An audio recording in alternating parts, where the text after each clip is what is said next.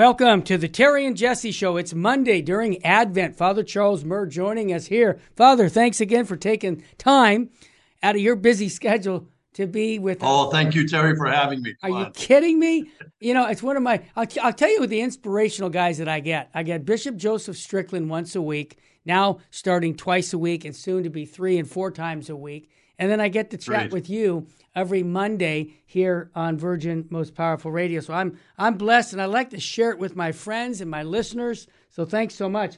We're going to continue today on one of the mysteries of the Rosary. We're going to be talking about how what was going on when the parents of Jesus found Jesus in the temple. Bishop Sheen's got some insights on that I think are very, very enlightening. But before we do that, we're going to get the gospel, which we call soul food. It's the soul food for the soul.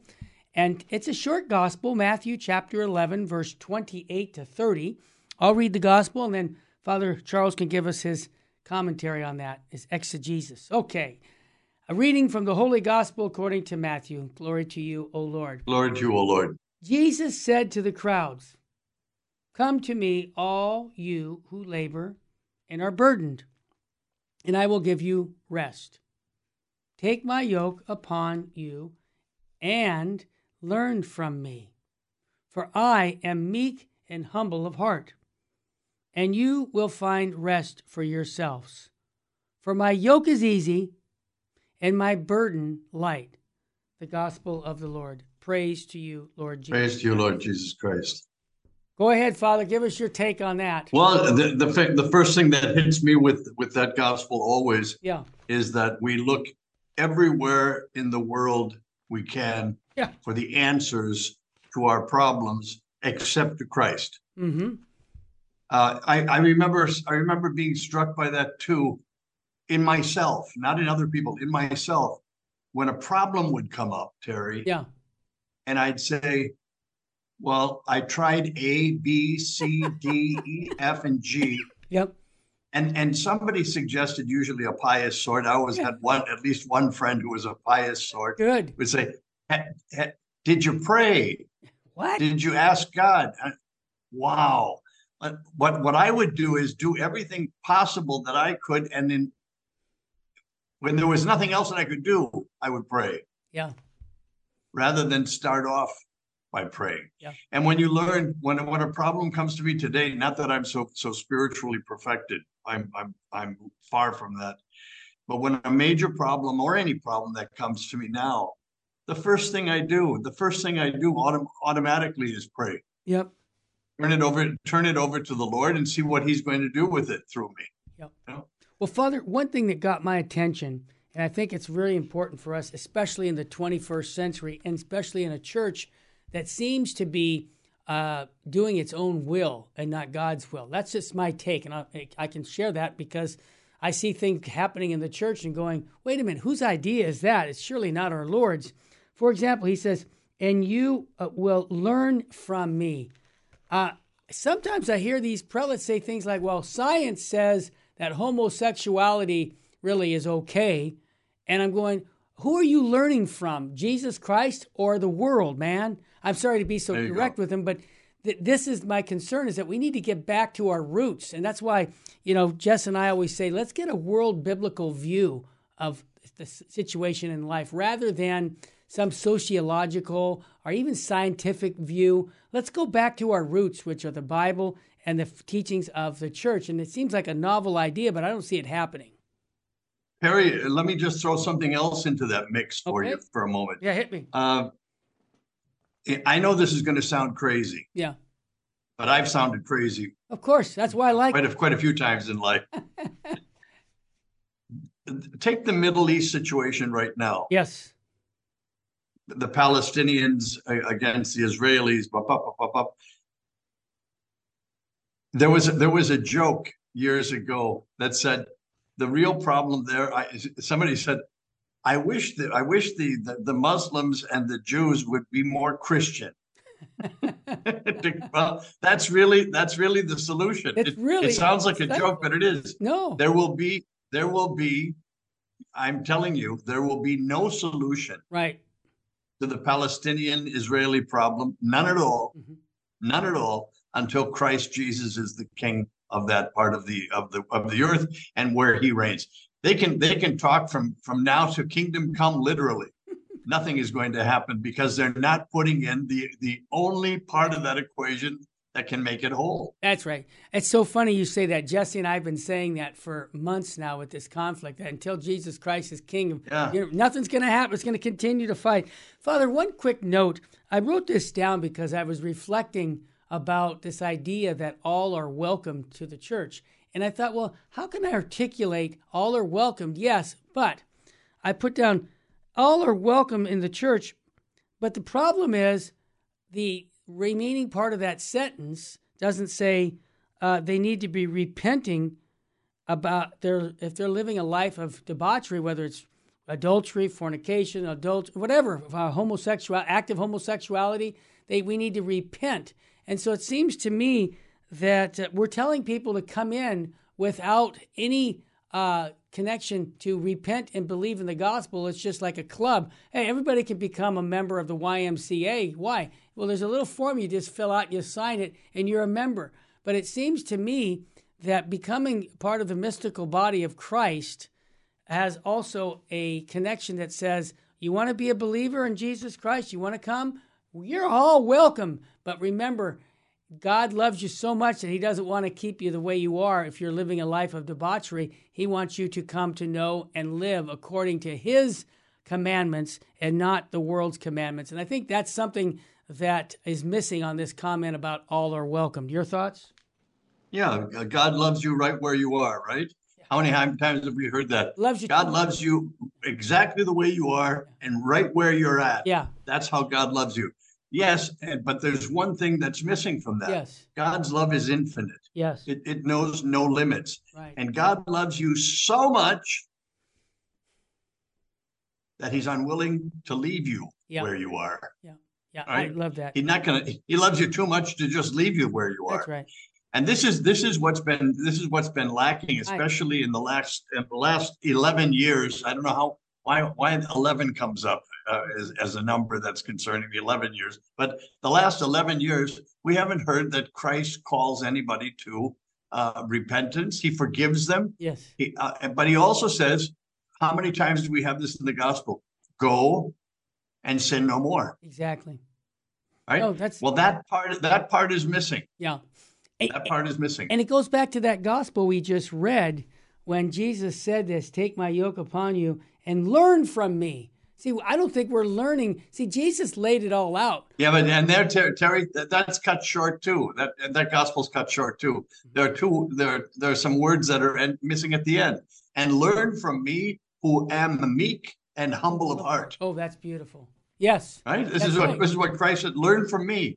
I'm meek. I'm humble. Yes. I mean, if there's anyone in the world who had any right not to be meek and humble, it's the man who's telling you that he's meek and humble. Amen. Learn from me. Learn from me who have given up my. Well, I'm not going to say that would be a heresy to give up. He didn't give up his divinity. No. But he emptied himself. Yeah. Of all prestige. Yep. Right. Yep. And became man. That's right. He said, "Learn from me, I have a right to be proud and arrogant if I wanted to. Yeah. Learn from me. I am meek and humble. Learn from me. Do the same way." Yes. That's good. And the thing is too, I've always looked at this. Our Lord talks about a yoke. Yeah. A yoke, right? A yoke is used for oxen. Mm-hmm. Right? But for two animals, usually oxen in the field plowing. Sure. He talks about a yoke being put on. That's the burden. But I also saw in that when he's talked about that yoke, there's something of his cross that comes in with that yoke. Yes. That cross that we're to carry every day. That's right. That burden, and it becomes light when we understand that the end of that cross is resurrection and eternal life. All right, there's hope at the end of it. Beautiful. So anyway, yes, there's a lot. We had a great priest, an old Dominican priest in Rome, his Father O'Brien. And he would get on a tangent. He was fantastic to listen to. Yeah. He would say, And he would always end the same thing. He said, oh, and there's so very much more that could be said about that, but we're just skimming the surface. Oh, I can hear that Irish accent. I love it. Father, I'm going to bring the smartest guy into the room in a minute, but I just want to tell a quick story that, again, here at the Virgin Most Powerful Radio, we have outside our studios the beautiful historic Sacred Heart Chapel, which is the original Catholic Church in Covina. And we do a couple hundred funerals a year. So death is something that I see often. Like today, after this, I have serve a 9:30 funeral. And many times they ask me, I always offer, would you like to have a rosary prayed for the repose of the soul of the person? And if they say yes, they say, can you get somebody? I say, yeah, it's me. And then we say, yeah, I can get you that guy real quick. And so what I do is I have brochures on death where it explains that it is good and holy to pray for the dead. And when I come back, I'm going to share this story about praying the rosary for the repose of a soul and how the rosary was very touching for people. Stay with us. You're listening to the Terry and Jesse Show. Father Charles Murr sitting in for Jesse. It's a Monday. We're talking about Advent. We're going to get into Bishop Sheen's commentaries on this feast day here. We'll stay with us, family. We'll be right back.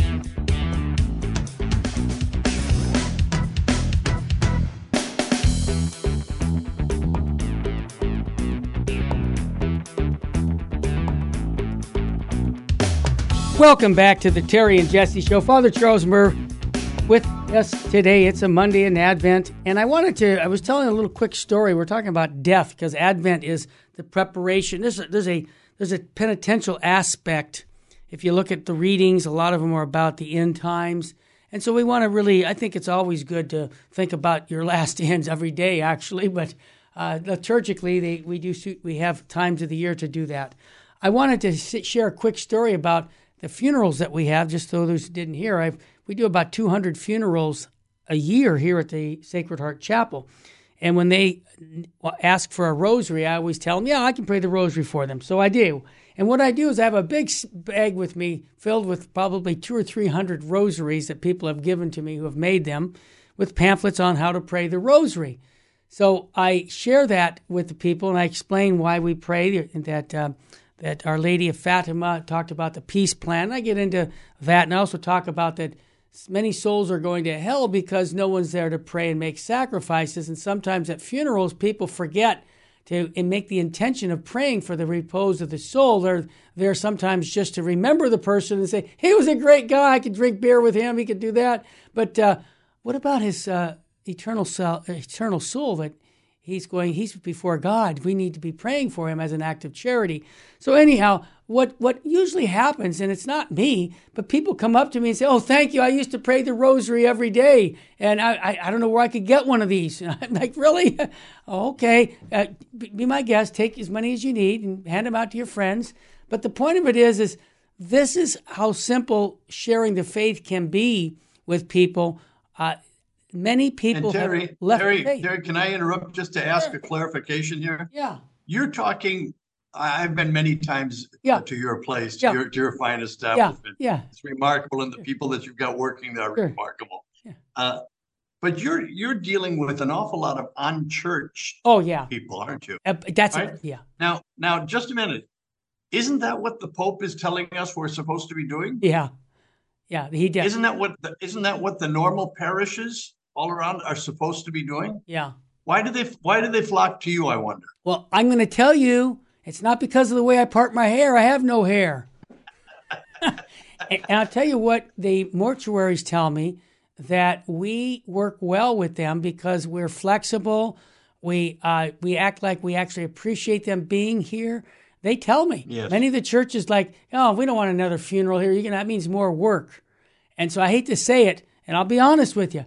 We have some lazy people in the church, and many of them, I pray for them, are wearing Roman collars because they just don't want the extra work. I'm sorry, but that's how I see it. And the mortuaries tell me that. And so here's my point. True. You're right. Pope Francis asks us, get out there and reach out people. We have a couple thousand people a month coming through our doors. And we try to evangelize them. And many times, like I think you heard last week, you heard the story of man that was the flower man, right? I told you that flower story. Yes. Yeah. See, that these are not just people who come to the funerals, but people who work the funerals. They're many times wounded because they didn't find fulfillment in the Catholic Church because of the human element. So we have to, people don't care how much you know until they know how much you care. That's my point on that. Well, talking about death, let's bring the smartest guy into the room, Archbishop Sheen. Full Sheen ahead. And just so you know, on Saturday, the 9th of December, was Bishop Sheen's 44th anniversary of his death. And I did a podcast with all of the Fulton Sheen devotees around the world. So I was one of the presenters. And boy, was I honored to tell people about going to his funeral 44 years ago. I've got a quick little story to tell you about his death. Yeah, tell us. He died when I was in Mexico, and I remember exactly where I was. Same here. When the news came on. I had a small little transistor radio. I remember those days. Yeah. I was listening to the news, and they gave the news of his death. Yeah. And I was upset. Why? And I'll tell you why. Because Sheen, in a couple of his talks, yes, he talked always about the holy hour, about making the holy hour, yes. right? And priests, especially priests, making that holy hour, so they never become disconnected from Christ. And he said on one occasion, I specifically remember, he said, and not that we're promised anything if we do this. Yeah. He said, but I've asked Our Lady, our Lord through Our Lady, that I die on a Saturday or on a feast of the Blessed Virgin Mary. Right. Well, I'm in Mexico, and he died on a Friday, and the next day was the Immaculate Conception. Mm-hmm. Didn't he die on the 7th of December? No, he died Sunday, the 9th of December. Oh, Sunday, the 9th of December. Yes. All right, so he missed it by one day. Actually, Father, in 1854, the Feast of the Immaculate Conception was celebrated December 9th until that 1854, the Holy Father changed it to have it on the 8th. Isn't that interesting? It used to be that is the interesting. 9th. That is interesting. Continue with your story, though. No. I said, I got a little bit perturbed with our Lord. Yeah. I said, you mean to tell me? Yeah. After 60 years? You couldn't have held this off for just a few more hours? Exactly. So that the poor man could have what he wanted? Yeah. Anyway. Well, one of the people, Father, on the webinar told me that, they found him in the chapel before the Blessed Sacrament, kneeling before our Eucharist. Oh, I didn't know that. Yeah. But that doesn't surprise me. No, it doesn't surprise me at the least either. And that was so beautiful. That actually, if we go to a book called Treasure of Clay, his autobiography, it's beautiful. He wrote that about 3 months before he died. That book is fantastic. Oh, yeah. So anyhow, Bishop Sheen, thank you for your insights. And here's what he said about death. I've almost forgot to read his quote. He says, there comes a time, and it's going to come for all of us, because last time I looked, Father Murr, nobody gets out alive. We're all going to have to face it. Okay. I'm actually, at my age, you know what, to be honest with you, Father? I mean, if God calls me home today, thank you, Jesus. I want to I just went to confession. I mean, can you imagine the people who are actually afraid of this? I mean, afraid, they panic. Oh, yeah. What is that all about? They can't possibly be Christians. No. They can't possibly be Christians. Well, I'm sorry. Yeah. That's our world we live in. We're frightened to death. That's the thing that Christianity gives us certainty about what life and the meaning and purpose of life is about. And then we know this is just a small, you know what life is? It's like an Advent, 4-week Advent compared to eternity. Not even compared to it. It's such a smitten. Think about this 100 years on life. I hope I don't live to be 100. Don't ever. But if I did live 100 compared to eternity, it's still just a smitten of time. Okay. I had a great friend, a convert in New York. Okay. A jazz pianist, fantastic man. Good. He was one of the special people in my life. But he used to say, life is what happens when you're making other plans. Yeah, that's a good line. I never heard that one. All right. Well, here's what Bishop Sheen says. There comes a time in the life of every man when at that supreme and tragic hour of death, his friends and relatives ask, how much did he leave? It is just at that split second, God is asking, how much did he take with him? It is only the later question that matters, for it is only our works that follow us. Your thoughts, Father? That's it. Well, you could also say our Lord is going to ask when he sees each one of us, how much did you give? Yeah. How much did you give? Yeah. And Sheen also makes another point in one of his sermons about the marks of the sign of the cross. Yes, the right? Stars. That he said as Thomas recognized Christ and asked for the signs of the nails and the lance in his side, our Lord is going to ask to see our hands. Yes. Were they blistered in giving? Yes. Our side was it wounded in loving? Our feet, were they bleeding from going to do works of mercy, from walking and running to help people, to be with people? Those are the signs that are going to be looked at in heaven, right? Christ is going to ask to see our identification, just as Thomas asked to see his. That is so beautiful. Right? That really gets me every time I read that during the Lenten season. I listen to his 7 last words, and man, that nailed me, because when I think about it, and I think about this, we live in a world right now where it says, "Oh, Terry, I could take care of that neck of yours. It looks a little old. I can do this, I can do that. Or your nose, or your whatever special surgery, plastic surgery. I'll take care of me so you'll look really good as you age," because we don't want anybody to see that you're aging. And it's almost like, and this is, maybe I'm over-exaggerating, but when I looked at the money people spend on cosmetic surgery compared to what we could Terry, tell me the truth. Tell me the truth. Yeah. There isn't anyone who has plastic surgery. It's like the toupee people. Yeah. Oh. It's like men who wear toupees. There's no one that I've run into wearing a toupee that I didn't know was wearing a toupee. Exactly. To begin with. And all of the people who have had plastic surgery, I don't need anyone to tell me they had plastic surgery. It's pretty obvious. They all look like this. Exactly. I know. But the thing about it, though, Father, here's the point I'm trying to convey, that we want to deny the existence of original sin, that these things are happening. Aging is a part of God's plan because of the fallen human nature. I mean, yes, we had preternatural gifts before the fall, but now when I lost my hair, you know what I thought of when I was losing my hair? You and I have something in common. I thought, well, you know what? This is just a sign of I'm going to be giving up. I can't do 100 push-ups anymore. I have to give that up because I'm not physically able to do that. What is that telling me spiritually? How do I? Terry, I remember the day when it occurred to me that I couldn't do 100 push-ups again. But I'm just saying. Like never. That's funny. Well, I used to do a lot of, I guess I was a push-up guy. But anyhow, the point I'm trying to convey is life is short and eternity is forever. And that message needs to get out in a world that acts like God doesn't exist and that it's all about me, myself, and I. I call that the unholy trinity. So I just want to mention that, Father. That's my take on Fulton Sheen. All right. Hey, Father, just a quick note before we get into Bishop Sheen's Life of Christ. This is Christmas coming up. There's still time to get some Christmas gifts for books. Father, how can people get any of your books? What's the easiest way for them to get that? Well, I kind of give a chuckle when people talk about stocking fillers. Yeah. Have you heard that thing? I have heard that. My books, I think, are too big for I don't think that's, stuff. unless you got a big stock, man. Huge. And anyway, anybody who is interested in one of my books can either on Amazon. Yes. And if you don't like Amazon, which a lot of people don't, just go to my website, www.charlesmurr.com. Awesome. Well, there's a thing to click on for books, and you're all set. Yeah, that's a good idea to go to your website.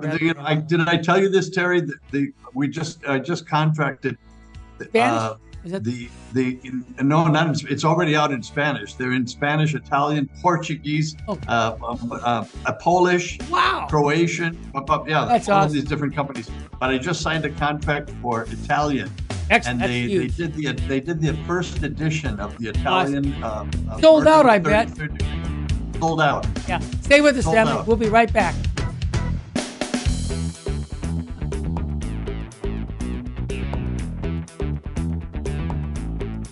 Welcome back to the Terry and Jesse Show. While I'm on the break, I get a text from my good friend J.T. Finn. His father passed away 15 years ago, and he was the man back in the late 70s that helped me with promoting Bishop Sheen's Life is Worth Living when he saw an ad in The Wanderer for Fulton Sheen cassette tapes. And they reminded me that, and I had forgotten this, but it's tied into the death issue. When he was dying, I knew that he was dying of liver cancer, so he didn't have a long time to go. And I sent him again the Bishop Sheen cassette tapes, or maybe it was CDs at the time because it was just 15 years ago. And so he would constantly listen to 25 hours of Fulton Sheen day and night. And they told me today that when he died, he was listening to Archbishop Sheen on the topic of heaven. Perfect. I thought, perfect. This guy died listening to Bishop. What did they say? What a way to go. What a way to go. What a way to go. So, anyhow, God rest his soul, John Finn, and thanks for sending that text. Timing is perfect. All right, let's get into the life of Christ. This is a book that Bishop Sheen wrote many years ago, and I know different popes have talked about reading his book. I know John Paul II said that it was one of his favorite books of Fulton Sheen. And we talked a little bit about the child in the temple, but let's talk what happens in one of the mysteries of the Rosary when we talk about the finding of the child Jesus in the temple, what was really going on. So I'm going to read, and then Father Murr can give us some commentary. Bishop Sheen said, after fulfilling the rites, men and women left in separate caravans to meet again at night. But the boy Jesus, unknown to his parents, stayed behind in Jerusalem. They, thinking that he was among their traveling companions, had gone a day's journey before they missed him. It was thus that Jesus was lost for 3 days. All through his infancy, there was talk of contradiction, swords, no room, exile, slaughter, and now there was loss. That's true. In those 3 days, Mary came to know one of the effects of sin, namely the loss of God, though she was without sin. Nevertheless, she knew the fears and the loneliness and the darkness and the isolation which every sinner experiences when he loses God. It was a kind of glorified hide and seek. Okay, he was hers, and that was why she sought him. He was on the business of redemption, and that was why he left her and went to the temple. She had her dark night of the body in Egypt. She would now have her dark night of the soul in Jerusalem. Boy, what a beautiful thought. Mothers must be trained to bear crosses. Oh, yeah. Now only her body, but also her soul would have to pay dearly for the privilege of being his mother. She would later suffer another 3-day loss of Good Friday to Easter Sunday. This first loss was part of her preparation. Your thoughts, Father Murr? Yeah. Wow. Well, how do you beat that? I know you. How do you beat that? I mean, what struck me the first time that I read that, and I'm talking about many years, 50 years ago, maybe. Well, I don't know, whenever it was that I first read it, at least 40 years ago. Yeah. I never stopped to consider. Yeah. We believe as Christians that the Blessed Mother was conceived without sin. We just had the celebration of the feast day of the Immaculate Conception. Yes. And I'm going to do this because every time I say this, I always get the reaction from many people who didn't know this. Mm-hmm. Many people, especially and Catholics, confuse the Immaculate Conception with the virgin birth. All the time. All the time. So they think what they're talking about, the Immaculate Conception, was that Mary conceived Christ immaculately. That is not. Well, yes, that's true, but that's not what the Immaculate Conception is. It is that Joachim and Anne, the parents of Mary, parents of the Blessed Virgin Mother, the Blessed Virgin Mary, when they had carnal relations, The child conceived, Mary, in the womb of Saint Anne, was conceived without sin. Amen. Now, a lot of people say, well, that's unnatural. I said to somebody, unnatural? You think it's unnatural to be conceived without sin? I said, go on the bus. It was bus number 64 when we were talking at an Italian bar, an Italian coffee bar. I said, get on bus number 64 and ask how many people on the bus were conceived in sin. They'll all tell you, not me. Exactly. Roll. No, not me. Yeah. Not me. So it comes down to only the Virgin Mary was conceived in sin. Yeah. Is that what you're telling me? Ridiculous. And why was she conceived in sin, without sin? She was conceived without sin. And let me just back up a little bit more to explain this to people who say this is unnatural. This is the way God created Eve. Eve was created without sin. So Mary, who is going to be the new Eve, the new beginning of creation in grace, was also conceived just like Eve without sin. This is our nature before it was fallen. Mm-hmm. So God chose the woman, he created that woman, who with an unfallen nature to re-begin the order of grace. So that Mary could conceive herself and give just stop and think of this, knit God together. Yeah, isn't that beautiful? To knit God together. Incredible. In her own womb, which was, and it would be impossible to imagine God being knit together in the womb of a woman conceived in sin. Of course. He didn't know sin. So then Sheen says this, that woman that we just explained was conceived without sin, was from the moment of her conception and born all of her life without sin, knew what sin was. How did she come to know what sin was? Well, she came to experience the effect of sin. What is the effect of sin? Loss of God. Amen. In other words, she lost her child for 3 days. And in those 3 days of panic, she understood one of the effects of sin. To be without Christ is the effect of sin.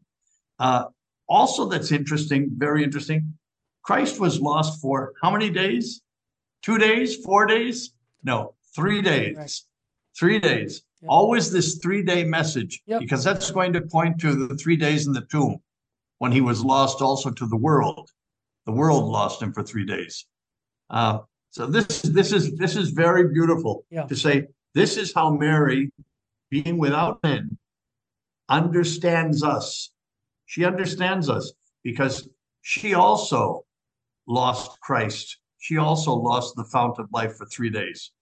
And Father, I'm going to make a connection, unfortunately, to this connection that says we lose God. It seems like our culture has lost God. And what I've noticed statistically, I think I shared this before the show to you about suicide, that it's the 10th most common cause of death.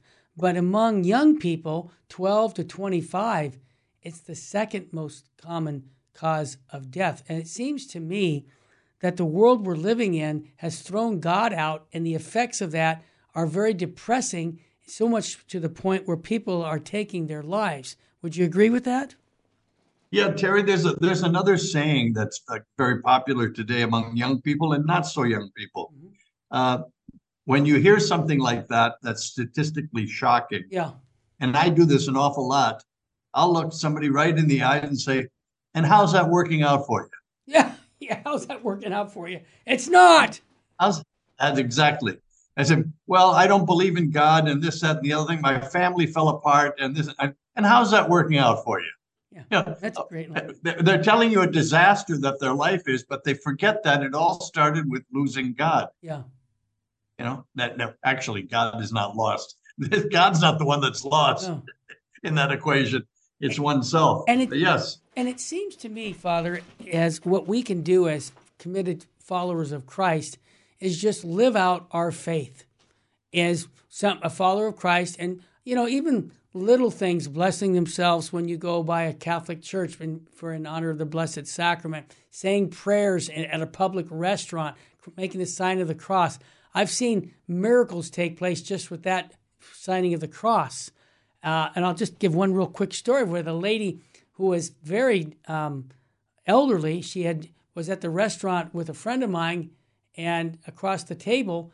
And when he went to make the sign of the cross, the woman said, "Young man, why did you do that?" And I said, "What do you mean? What did I do that?" "I blessed myself." And the lady says, "Well, why?" I said, "Well, everything's a gift. Every day's a gift. No guarantee I'm going to be here tomorrow. So I thank God for all the blessings that I receive every day, especially when I eat." And she started weeping. He said, "Well, you okay?" She said, "Well, actually, I just lost my husband. He died. We were married 64 years." So she was in her 90s.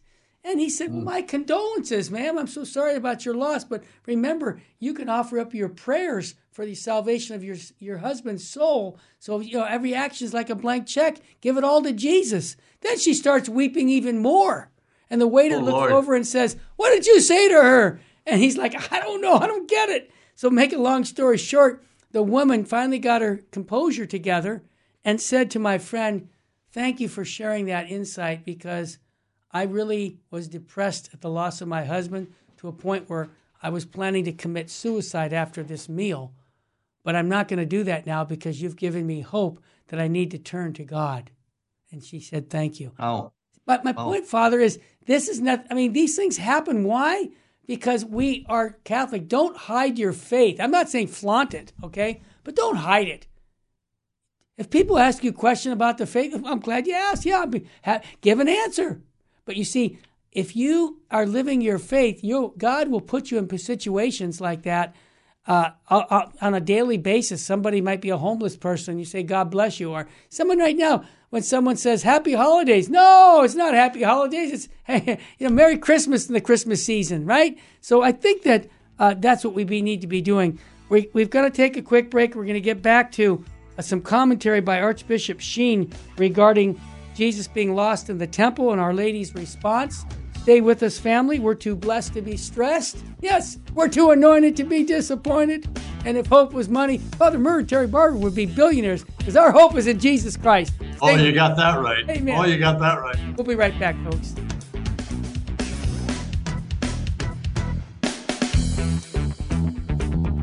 Welcome back to the Terry and Jesse Show.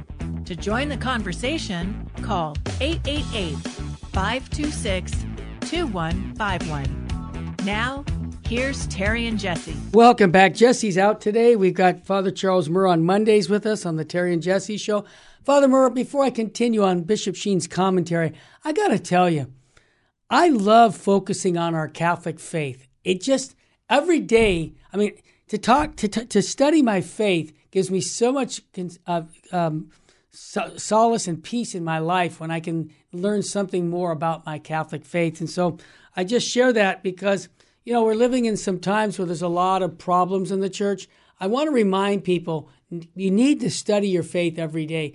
Reading the newspaper about all the horrible things that are going on in the world and in the church doesn't build up your faith. What does build your faith is this: ask Jesus Christ every day for stronger faith. If you don't do that, your faith will not grow. So we're going to continue on Fulton Sheen's insight. Yes. Just on that, let me just add something too. Somebody just wrote me this morning. Yeah. And I get a lot of these letters. People trying to figure out what's happening. Yeah, that's right. All right. People trying to figure out. They want to wrap their minds around what is happening because it's so crazy. Yeah. That it makes sense to nobody, especially things that are happening in Rome. Yeah. And with a lot of people in Rome. All right. Yeah. And I said, my advice was, don't get caught up in this theory or that theory. Amen. He's not the Pope. He is the Pope. He's sometimes the Pope. He's gonna. No. I said, look, those questions will be taken care of in the future, but they're not questions that are going to be taken care of by you or me. Right? What we're supposed to do right now is exactly what Mother Teresa of Calcutta answered to the Time magazine journalist who had the stupidity to ask this question to Mother Teresa of Calcutta. Mother Teresa, to what do you ascribe your success? Mm-hmm. And the poor little Mother Teresa looked, my success. She said, God didn't call me to be successful. Right. God called me to be faithful. Well said. If I'm faithful, I'll be successful. Yep. Right? What can each one of us do right now in all of this time of confusion? Remain faithful. Amen. That's what we're called to do. Okay? Well said. Well said. That's what we need. And that gives us the answer to the problems today. Well, Bishop Sheen continues saying, Christ is always found in unexpected places. Boy, that one statement just there, isn't that true? In a manger, by the wise men, in a small town, despised even by the apostles. His parents now found him unexpectedly in the temple. It was 3 days before they found him, just as it would be the third day before Mary would find him again at Calvary. Your point earlier. That's a beautiful thought. Right. The temple had great fascination for him, since it was a little figure of a model of heaven. The Father's house was his home, and in it he felt at home. There was a school in the temple in which a number of rabbis taught. The gentle Hillel was perhaps still alive and may have been present in the temple to join in the discussion of the divine child.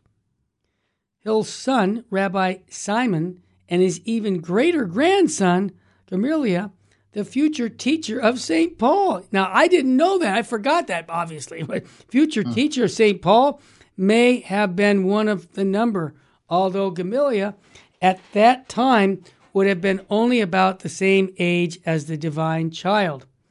Annas had just been appointed high priest, and certainly he must have heard about the divine child if he were not actually present.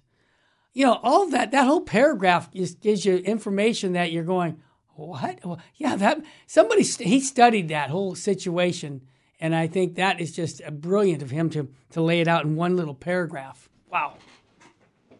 It's, there's something else too, Terry, that comes up every year about this time, especially from fundamentalists. Oh yeah, fundamentalist Protestants. Sure. That we've made up the date for Christmas. Right.